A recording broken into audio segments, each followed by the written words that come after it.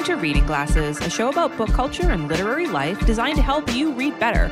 I'm author and book devourer Mallory O'Mara. And I'm Brea Grant, filmmaker and e-reader. This episode, we're talking about what exactly literary fiction is and isn't. And no one knows. No one really knows and what it should be. And we're interviewing Glasser Danielle about her chapter of the Silent Book Club. Very exciting. Yes, but first, what are you reading, Brea? I'm reading a big Glasser book. You've already talked about it on the show, so I'm not going to talk about it too much, but I'm really enjoying it. Actually, it's all rainy here today, so I got up this morning and said, instead of doing what I'm supposed to do, I'm going to keep reading this book. I'm reading How to Sell a Haunted House by Grady Hendrix. I've been seeing it on a lot of the Glasser Instagrams, but it's interesting. So, I was not sure about it because I was like, puppets, is it going to be scary in book form? And it's quite scary. So it's like a puppet-based horror book about a woman whose parents die suddenly, and she goes back home, and her mother was really into doing puppetry at church, and which is a big thing in like Christian puppetry. Yeah, in like Southern churches, as there you often have puppet shows for kids, and they aren't not creepy. And so like this was like really hit home in a lot of ways. And she has this like contentious relationship with her brother because they've always had things that they always never got along. And, suddenly it's like they have to figure out what they're going to do with the house and they can't get along about anything. And like you kind of hate the brother at first. And then after a while you come around to the brother and then things just go haywire from there. Like that is like the beginning. And then they sure do. I mean, it's not like it's a haunted house book, which of course Mallory loves. But I think the great thing about a haunted house book is that you aren't traveling the world. You're just in this haunted house. You're just in the haunted house, and just scary shit has to happen within that those haunted puppets. House. Yeah, I feel like he did a really good job so far. I'm almost done with it. I feel like it's one of our faves. Gonna be I know it's a Glasser fave because man, I saw it all over our Instagram like for a while. The week it came out, which was like maybe a couple weeks ago, everyone was reading it. So I felt like I had to get on that train.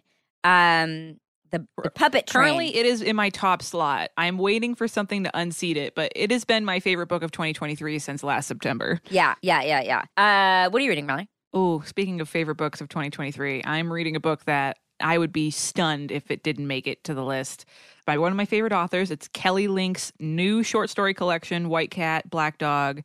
Oh my God, Brea. These stories. It's so good. So they're all retellings of fairy tales, which is going to be of interest to a lot of Glassers. But in typical Kelly Link fashion, they're all of different genres. Like there are some fantasy ones, there's some sci-fi ones, there's a spaceship one that you would really love, Brea. There's a post-apocalyptic horror one that is it's probably my favorite so far. There's a couple it's just all speculative fiction. Kelly Link is like, I always say that she's the heir to Ray Bradbury's throne because she's so good at mixing genres and just kind of flitting from whatever genre she wants to write in, and she's just a master of all of them. And it is like, it's so weird and funny and scary and brilliant, and like they're just like, I literally, some of these stories, like I couldn't stop reading them. Like Jeremy was like, "Oh, time for dinner." I'm like, "Nope, time for more reading because I can't stop."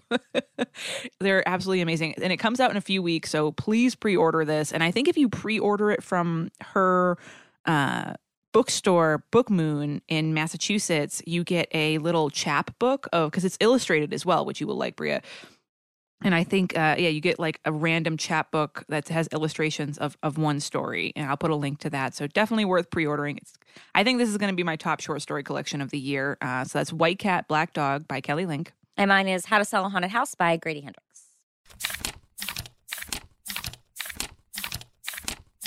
So we want to take a moment to share some listener feedback.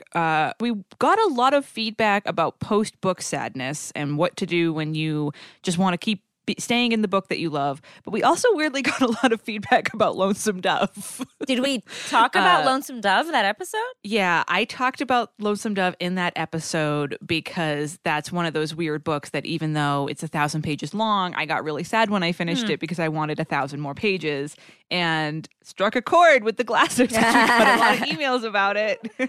Rob wrote in to say, first of all, I'm super pumped to hear that Mallory's new book will be out soon. I've pre-ordered a copy to add to my classroom library. Rob, thank you so much. Good time to remind people that my first middle grade book for about filmmaking for young girls and teens and Other Folks is coming out in May. You can pre-order it right now. I'm really excited.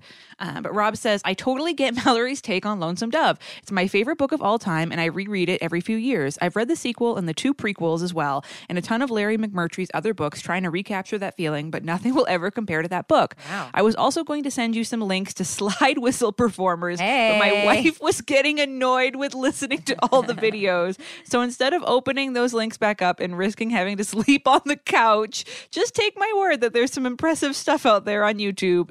Thanks, as always, for a great show. Catherine wrote in and said, I listened to the latest episode today, and I absolutely had to write in and say how much I loved hearing Mallory talk about how much she loves Lonesome Dove. It's one of my favorite books, and I'm a woman who just told my husband, any book with either a male author or a male narrator has a strike against it for me right from the beginning. There's just too many men talking to me all the time. I don't want another one. So yeah, a book centered around a bunch of cowboys, not really in my wheelhouse, but damn, I love Lonesome Dove. I love it so much. My cat is named Augustus McCrae. I almost got another cat just so I could name him Call, which I assume are names from that book. Catherine, I'm in the same boat. Lonesome Dove has literally nothing in my wheelhouse. You would pick up this book and be like, this is not a Mallory book. But it is like a perfect book. It is so amazing. Mm-hmm. Jody wrote in to say, I wanted to add another activity to Mallory's excellent suggestion of marinating in the world of the book a bit longer. If I really, really love a book and don't want to let it go, I get the audiobook and start it immediately. Ooh, this is a hot book tip. Mm-hmm. That enables me to re-experience the world from a different angle while simultaneously starting to reread another book. I've done this with Stephen King's Dark Tower series, Pure and Essie, and The Hunger Games, and I'll likely do it again and again and again. Mm-hmm. Also, Bria, check this out. Mallory can take her slide whistle on the road, and it is a YouTube link. That is another thing we got a lot of feedback about is when Bria was joking about us taking the slide whistle show on the road and learning to play songs in the slide whistle. A lot of people were like, you guys, you can. I'm listening. I'm watching it right now. Maybe we will look into this. I appreciate all of you sending in your favorite slide whistle videos. Y'all have a lot of time on your hands. I mean, not as much as we do, clearly. I guess not. Yeah, you folks have definitely given us some ideas that you may or may not be seeing implemented at some point soon in the future. So you can email us at readingglassespodcast@gmail.com if you want a list of all the books we talk about on the show delivered to your inbox every month. You can sign up for our newsletter. There's a link in the show notes. And a couple bookmarks. I want to say that the challenge winners of the 2022 Reading Glasses Challenge have been chosen. I sent out the packages. We ended up picking 5 winners this year because there were 4 or 5 times as many people who entered the challenge as last year, which I think is really, really cool. We just had a ton of people entering, and it was awesome to go through it and see what people did for each part of the challenge. It was really, really fun. And I do want to say, I texted Bria about this. 2 of the challenge winners are from the same town. Yeah. And I didn't want to notify either of you. I didn't want to invade your privacy. But if you are a glasser from Overland, Kansas City, and you won the challenge, there is someone else who lives in your town who is a glasser. And by the looks of your challenges, the 2 of you might get along. So if you were interested in having me introduce the 2 of you, send me an email. Mallory, they must already know each other. They must already know each other. You never know. Okay, all right. Well, we'll see. Let us know. I never want to assume. Give us a follow-up on this. I'm invested. And also, huge announcement, probably our biggest announcement ever of the year. The Maximum Fun Drive is coming, folks. It's coming. We have oh my God, so many plans, it's happening. Including possibly learning a song on the slide whistle now.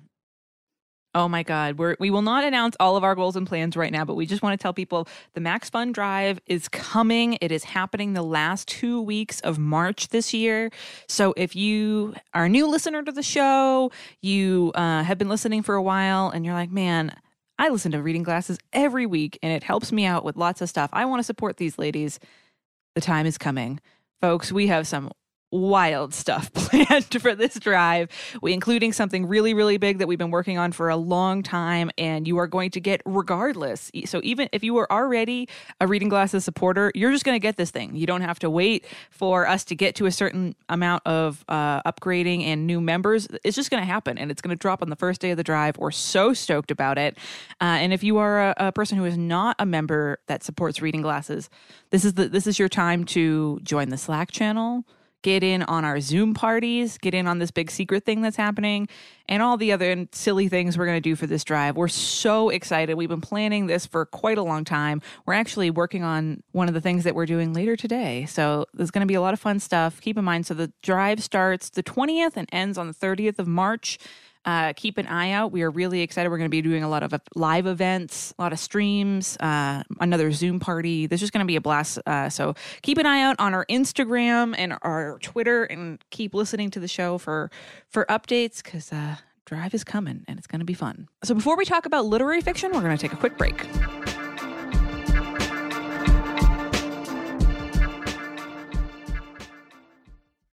This show is brought to you by BetterHelp. Getting to know yourself can be a lifelong process, especially because we are always growing and changing. Just like our changing book tastes, sometimes you change as a person. And the thing that can help you figure that out, figure out who you want to be, figure out who you are now, figure out the way to get to the places that you want to go, is therapy. I have been in therapy for a wicked long time. I've been in therapy with this one therapist for 6 or 7 years, and I was in therapy for a few years before that, and it is truly one of the best things I ever did for myself. And if you were looking to do the same, BetterHelp can connect you with a licensed therapist who can take you on that journey of self-discovery from wherever you are. If you're thinking of starting therapy and you don't know where to start, give BetterHelp a try. It's entirely online and designed to be convenient, flexible, and suited to your schedule. So just fill out a brief questionnaire to get matched with a licensed therapist, and you can switch therapists anytime you want for no additional charge. You can just switch if you're not feeling good about the person you're talking to, you don't feel like they get you, you need some other kind of challenge, you can switch, no problem. And a lot of people benefit from therapy. Y'all have heard us talk about therapy. We suggest therapy to people on the show. We've had people write into us and say, I have a book problem. We say, no, you need to go to therapy.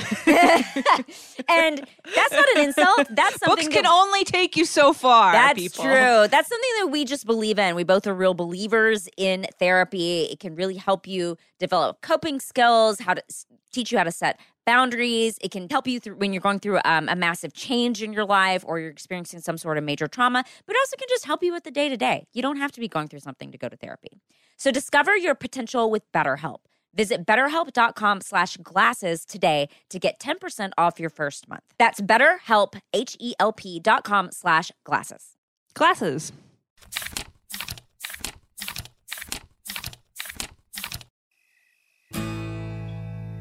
If you have trouble falling asleep, try sleeping with celebrities. Tell me about your view of succulents. I'm not a huge fan. It's a different kind of sleep podcast. There are some real benefits to parking illegally. Featuring remarkable guests and unremarkable topics. There's 2 Orlando airports. From the creator of Depeche Mode with John Moe, it's Sleeping with Celebrities. Every week on Maximum Fun.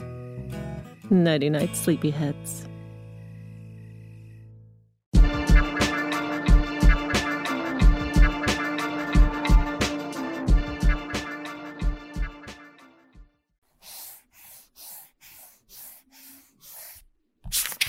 This week, we're talking about something that causes readers a lot of confusion. What exactly is literary fiction?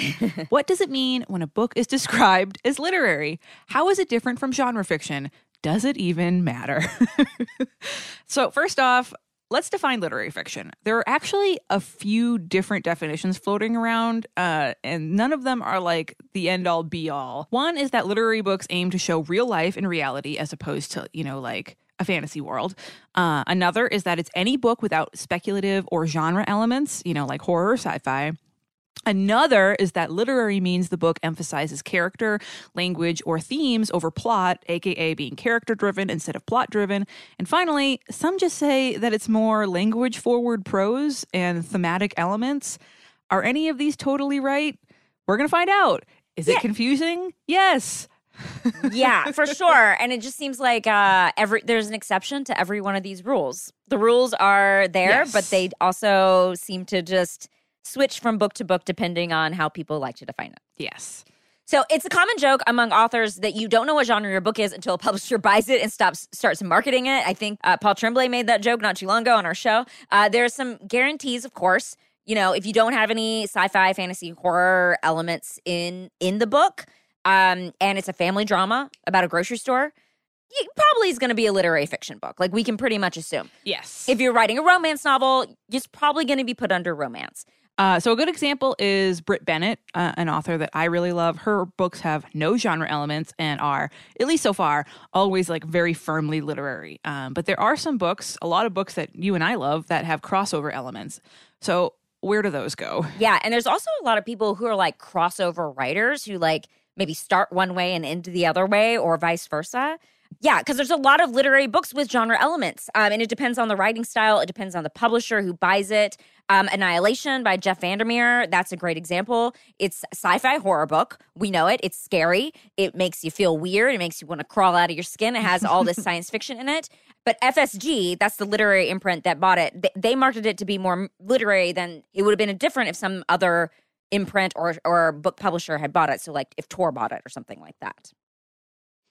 Yeah, that's something that is really weird and wild to think about, that part of what a book is marketed as and part of the genre a book is like released as is 100% dependent on who buys it.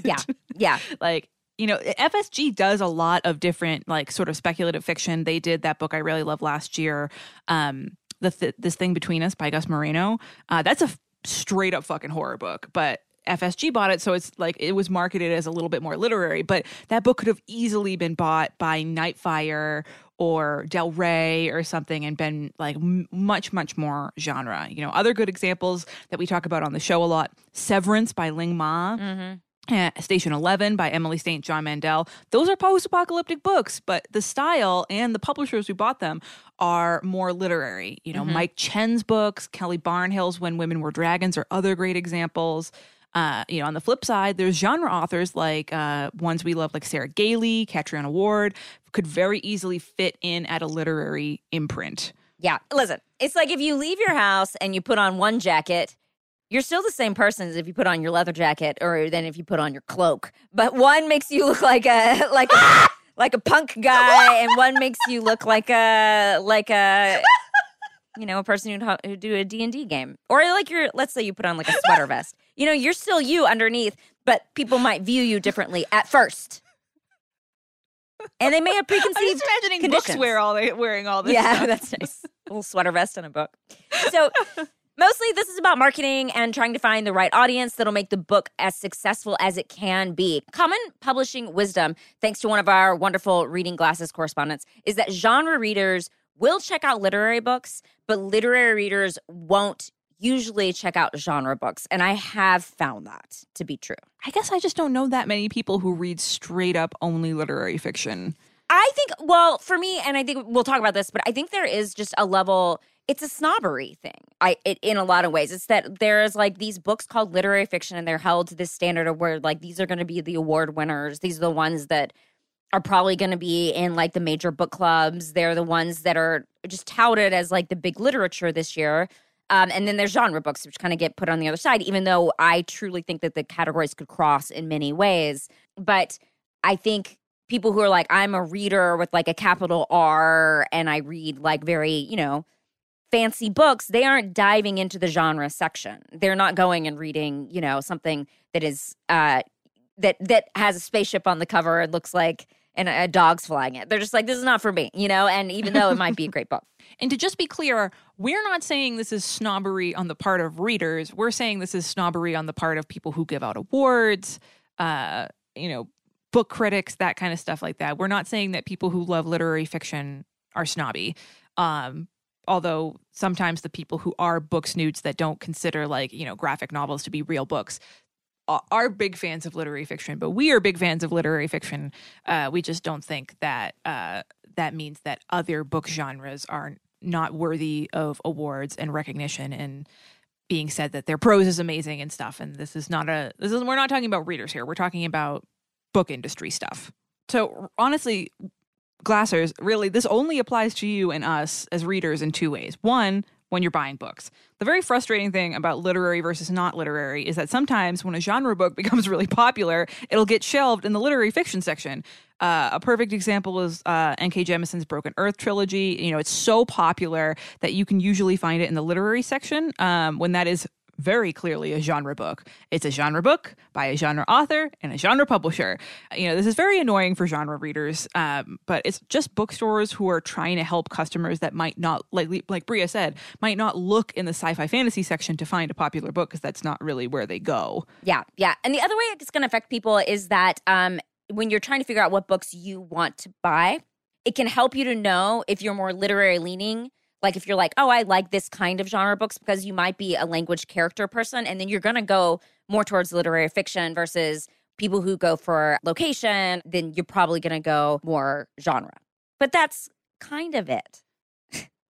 Yeah, and I mean, in the industry, it's kind of an offensive thing because literary fiction books and books that are, quote, more literary, the level of prose is supposed to be a little bit better, but you know, you and I right now can name a million genre writers that are absolutely like banger writers and have incredible prose and incredible language. So it is, if you as a reader are very confused and you're like, this seems very arbitrary. Again, a lot of it is just who's buying it and how it's being marketed.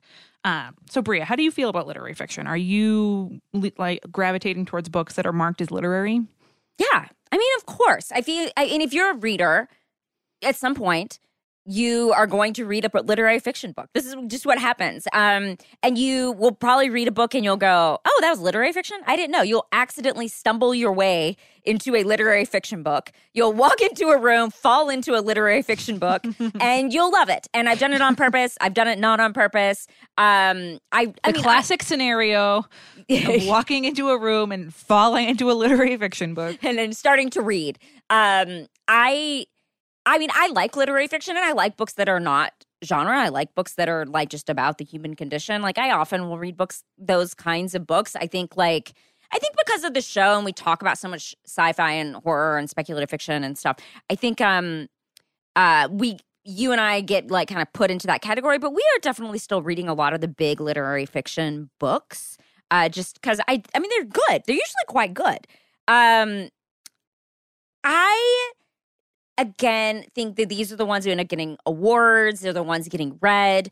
But I worry about that snobbery level. I think that like it's a bit like an Oscar movie, right? Like there's so many great movies out there. I think this is a perfect metaphor. Yeah, and there's so many great movies out there that just aren't for the Oscars for whatever reason. There's something about them that like it doesn't quite fit into what an Oscar movie is, but they still have something really interesting to say. And same with books. There's some that fall into other categories that aren't literary fiction, but that doesn't mean the average person wouldn't get a lot out of them, which is why I'm always trying to recommend, you know, some weird ass genre book that like isn't on these lists to people who only read from these kinds of lists. But yeah, so of course I'm reading them. I just like feel like we should have other categories. And, you know, maybe this is something that people outside of like the heavy reader world don't even notice, Mallory. I'm not sure that they're like, oh, this is just fiction, you know, and they don't think about it being literary fiction.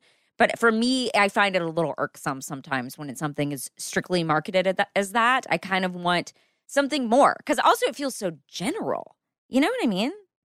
Yeah. No, I think that I love that metaphor because this year is a perfect example. Like, look at Everything Everywhere All at Once.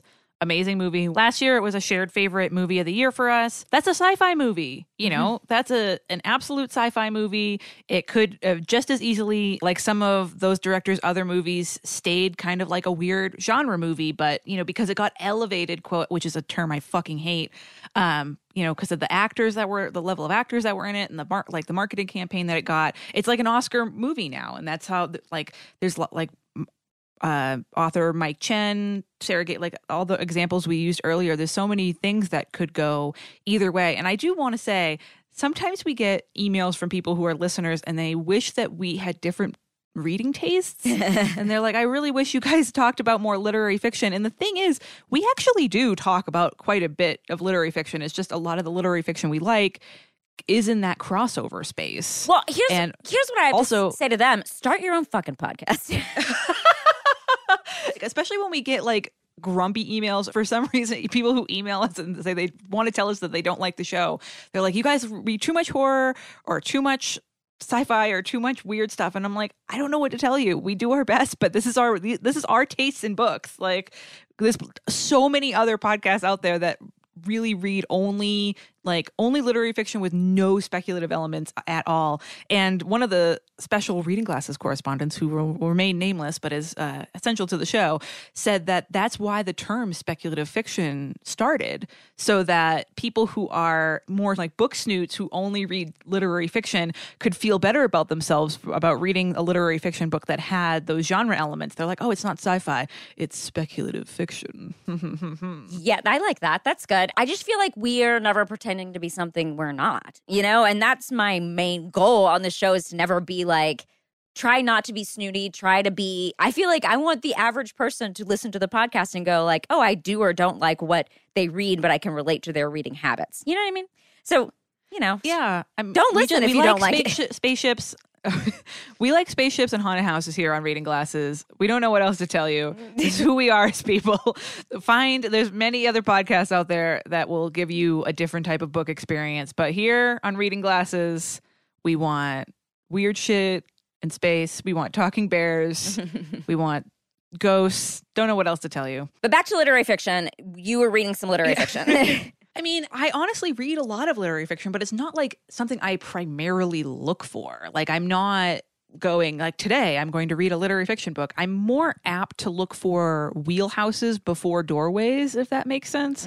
I'd say that wheelhouses draw me in, but doorways will keep me there. I think about whether something is more literary or not, mostly when I'm recommending books to other people. That's when I'm like, oh yeah, this is a little bit more literary, or this is a little bit more genre. Like, for me, there are tons of books that I love that are considered literary. Anything by Kelly Link, one of my favorite authors, talked about at the top of the show. My queen, Helena Oyeyemi, who writes very weird horror adjacent fiction, but those are both considered literary authors. I think it's because I love weird and surreal books so much, and those can really go either way, genre, marketing-wise. There's so many books. I would say most of my favorite books and authors are the types of books that are like Annihilation by Jeff Vandermeer. It just depends on who buys it and how it's marketed, and they can really go either way. I also love a lot of straight-up literary fiction. I love authors like Bryn Greenwood. But again, mostly this is the place that I really think about this is when I'm recommending it to other people or when I'm in a bookstore, because then I'm like, all right, where do I look for this book? I just think it's a good thing to be aware of. And, I think it's good for readers to know where a lot of this stuff comes from and to know that you're not nuts. It is very, very arbitrary, and it's good to think about, good to know about, just when you're trying to find more books, trying to recommend books to people. But really, when you're on the ground, on the reading level here, it doesn't really matter. I'm sure other people have different opinions, but here on Reading Glasses, it just doesn't really seem like it matters that much. It's a marketing term, which is, again, it's good to know. It's good to be educated, but, read what you want to read and don't care about the categories. Unless you have to find it in a bookstore. Yeah. So you can send your thoughts on literary fiction to readingglassespodcast@gmail.com. Before we interview Glasser and Reading Glasses Facebook group mod and bookseller Danielle about her chapter of the Silent Book Club, we're going to take a quick break.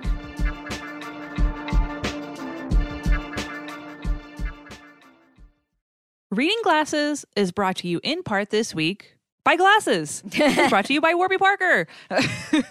Warby Parker was founded with a mission to inspire and impact the world with vision, purpose, and style. And the great thing is Warby Parker offers everything you need for happier eyes. They got eyeglasses, they got sunglasses, they got contact lenses, and they have eye exams. And you can shop with them online or in stores, and glasses start at $95, including prescription lenses. Folks, if you have ever bought glasses, you know that they can run you a lot of money. And that's a lot of money that you could be spending on books. But at Warby Parker, they start at $95. And they have this free home try-on program. You get 5 pairs of glasses to try on at home for free, no obligation to buy, ships free, and includes a prepaid return shipping label. Y'all, I love this aspect of Warby Parker. Mallory and I both have Warby Parker glasses. We are speaking from experience here. I love that I can go online. I can look at the glasses online. They send me a little box. I can try them on at home. I can look in the mirror. I can take photos. I can send the photos to my friends. I can ask people what they think. And then you get to pick the one that you want. Going to a glasses store is so overwhelming, and you have to go somewhere, which is not my fave. I would prefer to be at home. So this makes it so easy. I've been doing Warby Parker far before they started sponsoring the show, and they have always been great. They have great glasses. I own several pairs, and you really can't go wrong with them. Yeah, everyone's been in that scenario. If you need glasses where you've been like, all right, I'm going to try to buy glasses online, especially over the past few years of the pandemic, and you like upload a grainy photo of yourself and try to like Photoshop the glasses onto your face. And What? like, Who's doing that? can't You're tell. doing that? That seems so hard. Oh, yeah. Oh, yeah. And you're like, we all know you can't really tell, unless you're trying them on. And the fact that Warby Parker sends them to you for free and you get to try them on in your house and you can like see how it looks like with your hair up or your hair down or different makeup on or whatever. And like for me, I have a really hard time trying on glasses because I need glasses. So when I'm trying on the pair, I have to get really, really close to the mirror. And like sometimes that's embarrassing to do in public. So it's nice to do it at home. So you can do what Brie and I do, and you can try 5 pairs of glasses at home totally for free at warbyparker.com/glasses. That's warbyparker.com/glasses. Glasses.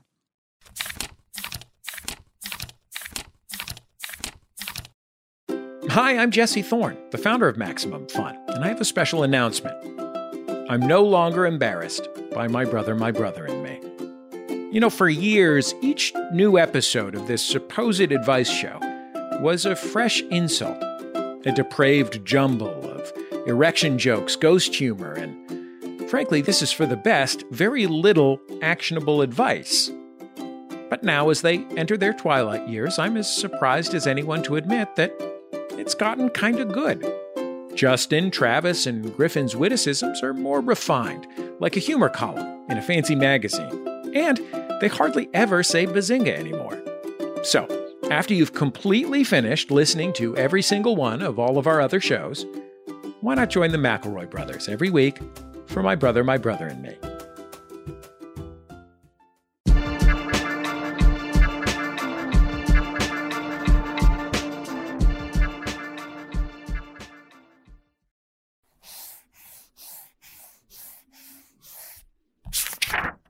Okay, so here we are, very special guest. We've got Danielle Beliveau here. Danielle is a glasser, one of the mods on our Facebook group, but most importantly, a bookseller and an inventory lead at Savoy Bookshop and Cafe in Westerly, Rhode Island. Danielle, that's a lot of things that we all love. Thank you so much for being here. Oh, thank you so much for remembering me from the Facebook group. We have so much fun over there. Oh, unfortunately, Bria and I both had to deactivate our Facebooks for various personal reasons, but we totally love the Facebook group. Honestly, that's the reason I hung on for so long. It's because I love the Facebook group so much. It's such a great spot. So folks, if you are still on Facebook, please check it out. It is fantastic. But I've got to ask you the most important question. Danielle, what are you reading? Yeah, I'm actually rereading Rest is Resistance right now by Nice. Tricia Hersey. Yeah. Perfect time of the year. Oh my God, for real. I feel like I had a bunch of friends years ago who were like all over the Nat Bishop's like Instagram and social media. But I think I was too deep into like the grind and hustle culture bullshit that I didn't really get it. I was like, all right, naps are good, whatever. Yeah. They're fine. It's fine, I guess.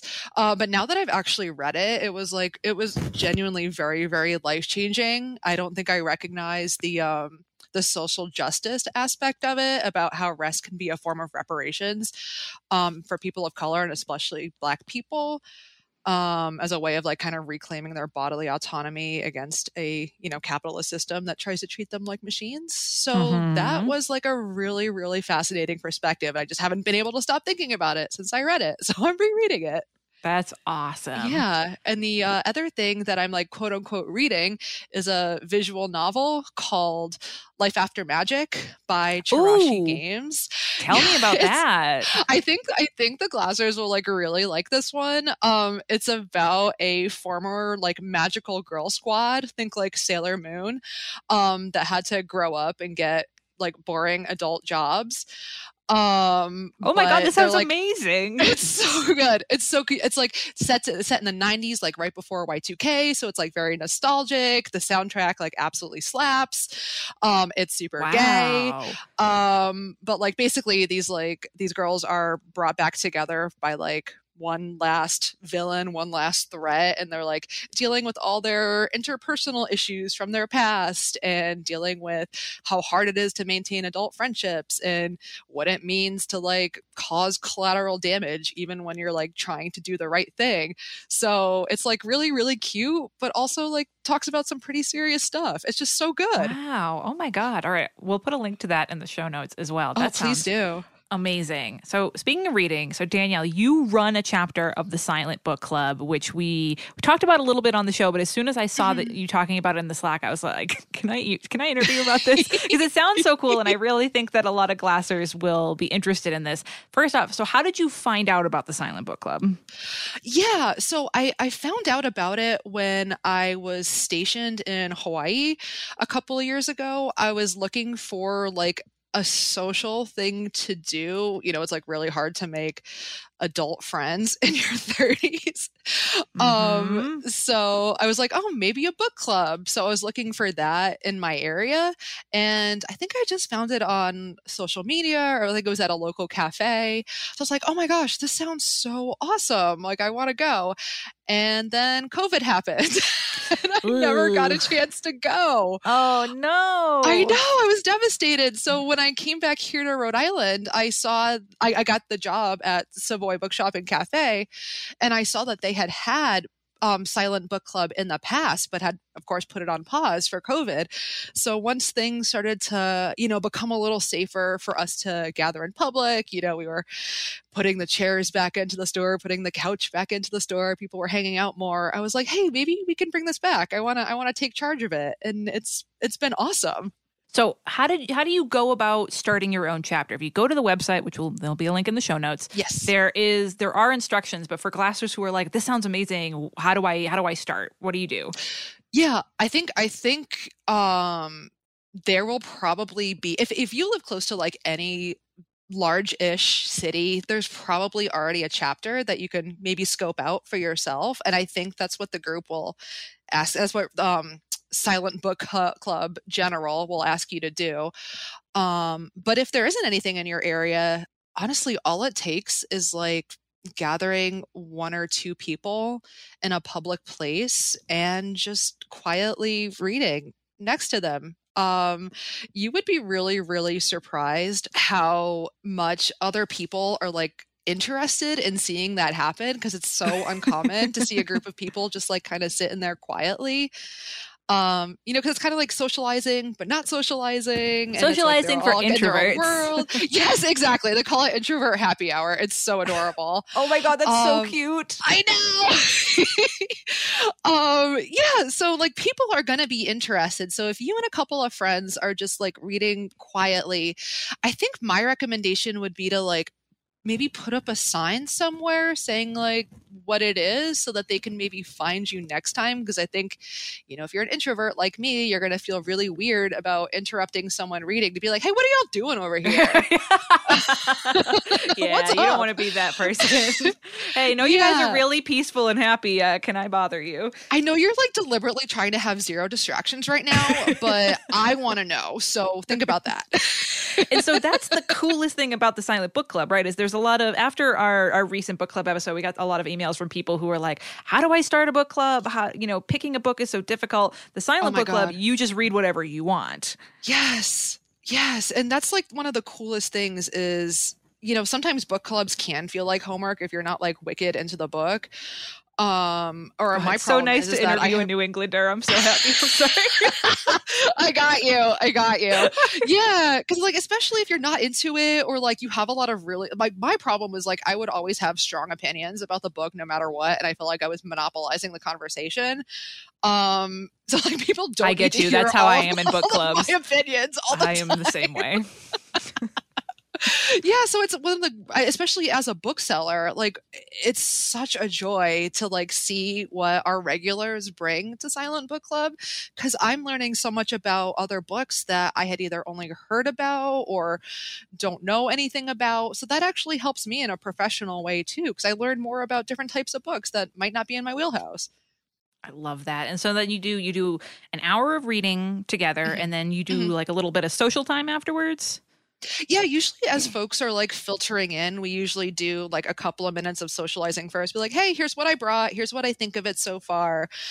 And then right now I think we're only doing 45 minutes of silent reading just because our store is closing a little earlier on winter hours. But traditionally when we're open a little longer, we set a timer for an hour. We read quietly. And then, as we're all gathering up our things, chatting about like if any big developments happened in the book or anything exciting, or if you're like, I really don't like this. Like I was reading Grady Hendrix's How to Sell a Haunted House. Oh no. And I was like, when I first started the hour of reading, I was like, I don't know. I keep hearing this book is scary, but like so far it's just kind of low key family drama.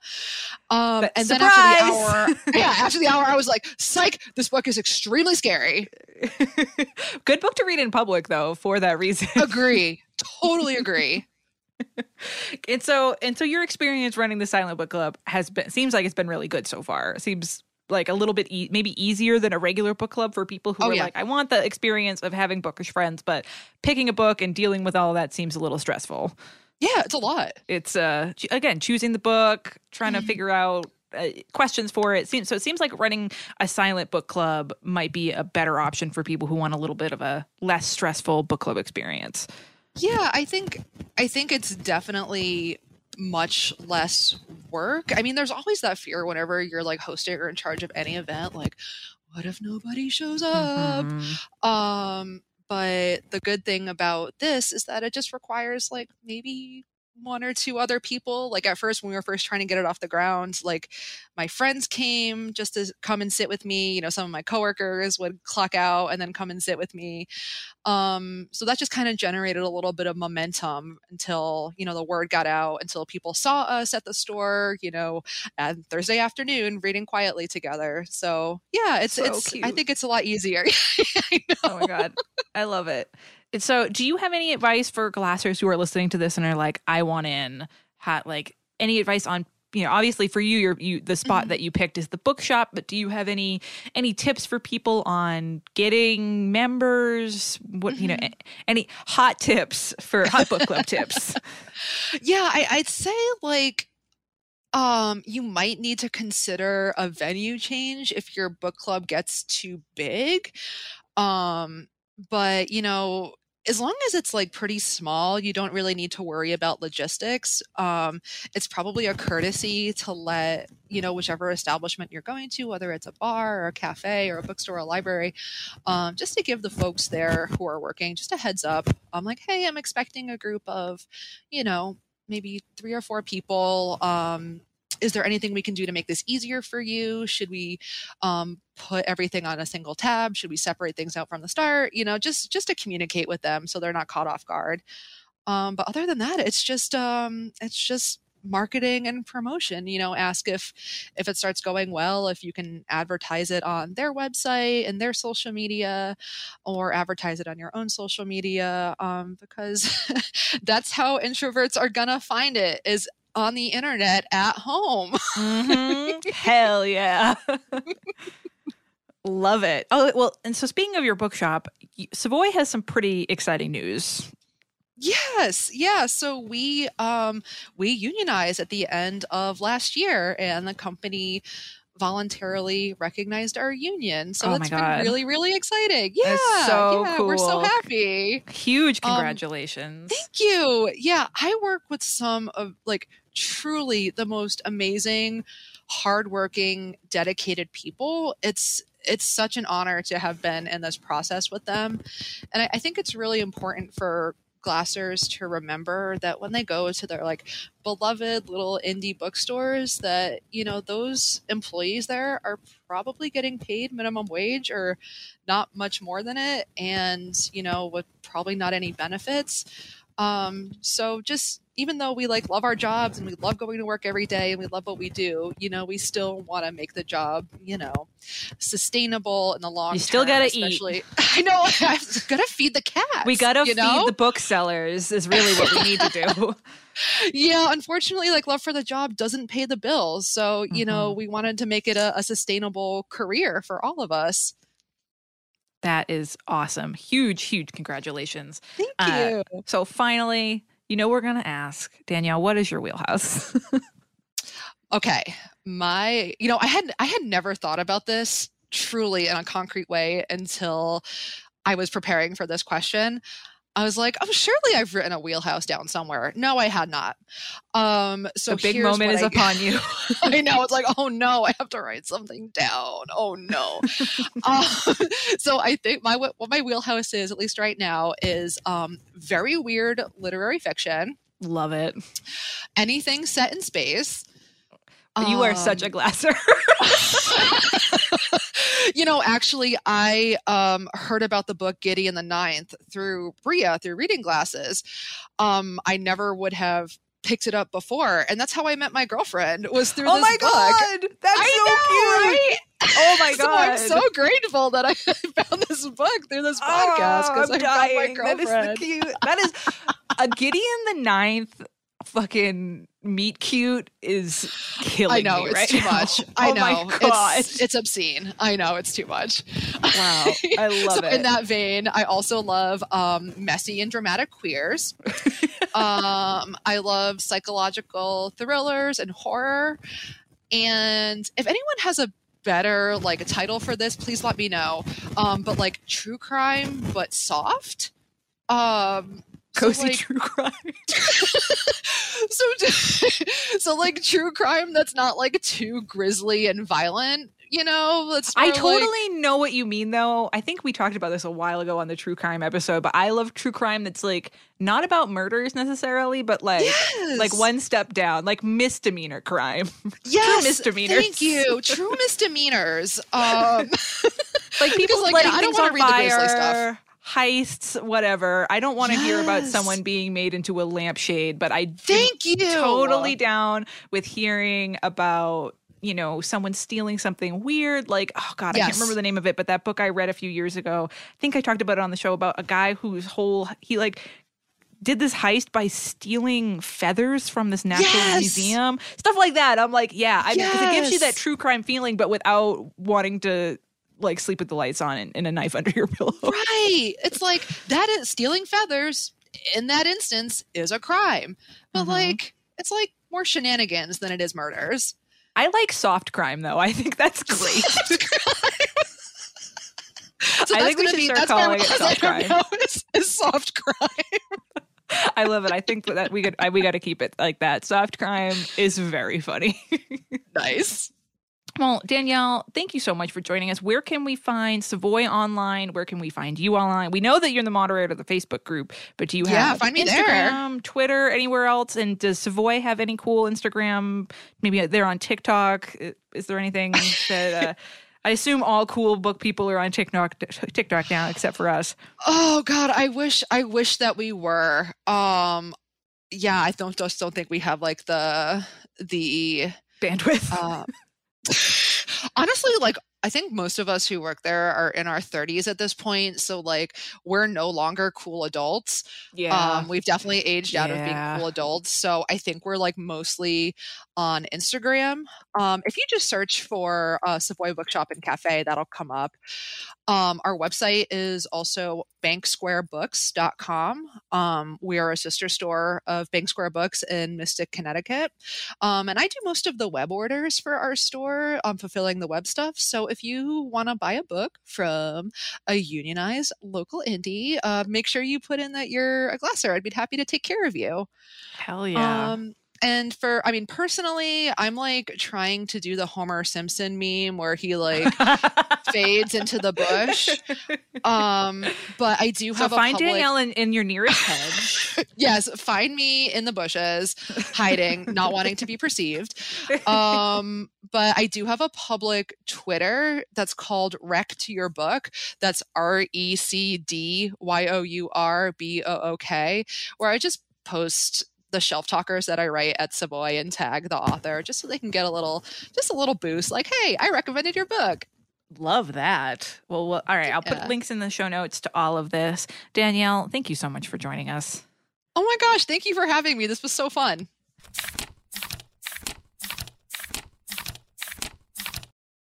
Now let's answer a recommendation request from one of our listeners. Micah writes in, "Good afternoon from Central Kentucky, Bria and Mallory. I just finished listening to your episode on reader quirks and wanted to share a few of mine. 1, being able to walk around and read at the same time. 2, if the book I am reading is available as an audiobook too, I will check out the audiobook and switch between the two formats. Sometimes I'll listen to the audiobook for 10 minutes and then continue reading the book. Wow. 3, when I visit my regular drinking establishment, I always bring a book with me as well as a crossword puzzle.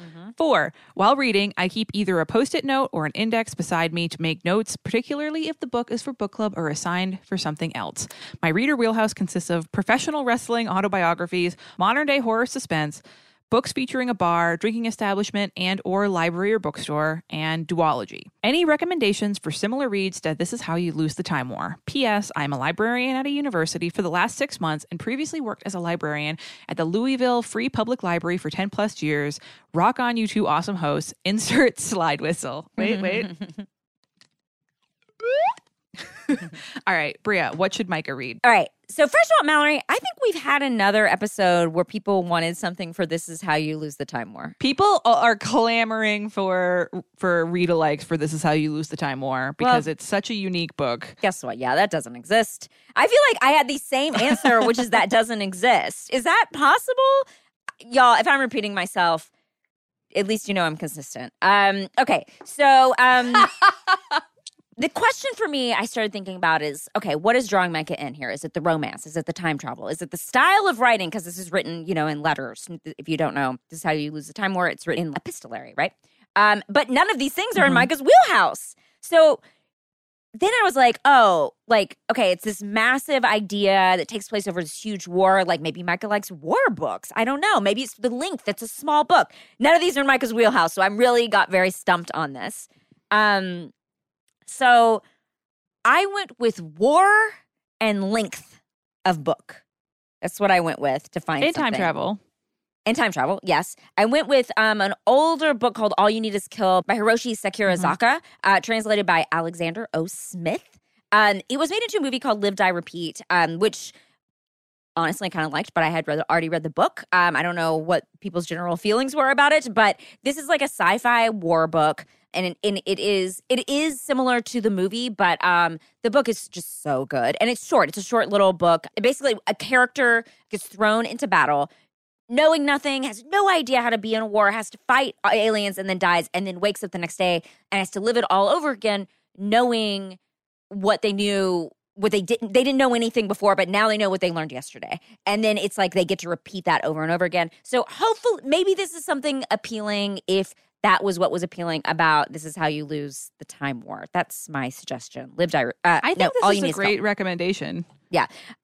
Which, by the way, I love the title All You Need Is Kill because I think it's like such a fucked up war title. What do you have for Micah? What did you use? Because you did romance, and I think that's why I chose not. Yeah, I think we covered all the bases here. Okay. I think you got the time travel war part, and I got the queer romance kind of sort of enemies to lovers sort of deal. So I'm going to recommend a book that is a buzzy book amongst the Glassers. It's A Marvelous Light by Freya Marski. So it's a fantasy book. It's the start of a series. It's about a man who accidentally becomes the liaison for a magical society and finds out that his one is like, oh my God, magic exists and this magical society exists. But oh my God, the guy who was working this position before me has disappeared in mysterious circumstances. So suddenly he's thrown both into this magical world and this mystery that he needs to solve of what happened to the person before him, all while being thrown together with his counterpart in the magical bureaucracy, who is a man that is both infuriating and very sexy. I'm recommending it because it has the elements of This Is How You Lose the Time War, where it's like two agents who are, sort of not enemies, but kind of, they're thrown together in this fantasy world. It's a kind of a reluctant but spicy queer romance. It's also very short. We both picked short books because, This Is How You Lose the Time War packs a punch. It's definitely a short book. But I think it hits on a few wheelhouse items. And I think between these two books, we've got the bases pretty much covered. Right. I think we did a good job. Right. So my recommendation is A Marvelous Light by Freya Marski. And mine is All You Need Is Kill by Hiroshi Sakurazaka, translated by Alexander O. Smith. So if you want us to solve your reader problem or answer your recommendation request, you can send it to readingglassespodcast@gmail.com. As always, we want to thank the wonderful mods who run our Facebook group, including Danielle, who is on the show today, and Chrissy, who moderates the Goodreads page. We never heard from Rachel, so it's now just Chrissy. We also haven't heard from Chrissy. So anyone in touch with the Goodreads page, let us know. But for now, we're just giving all the kudos to Chrissy. And remember, if you want to support the show, help us feed our hungry animals, you can look sexy and bookish by buying Reading Glasses merch over at our Void merch store. There's totes and mugs and shirts and sweatshirts and stickers. I just looked at my other car as a TBR list sticker this morning and had a little chuckle to myself because it still makes me laugh. There's a link in the show notes for that. And if you like the show and you want to do something for free for us that really helps us out, rate and review us on the podcast listening app of your choice. We're getting close to 1,500 on Apple Podcasts. If you were an Apple Podcast listener, help us out. You do it through the app. It'll take you less than a minute.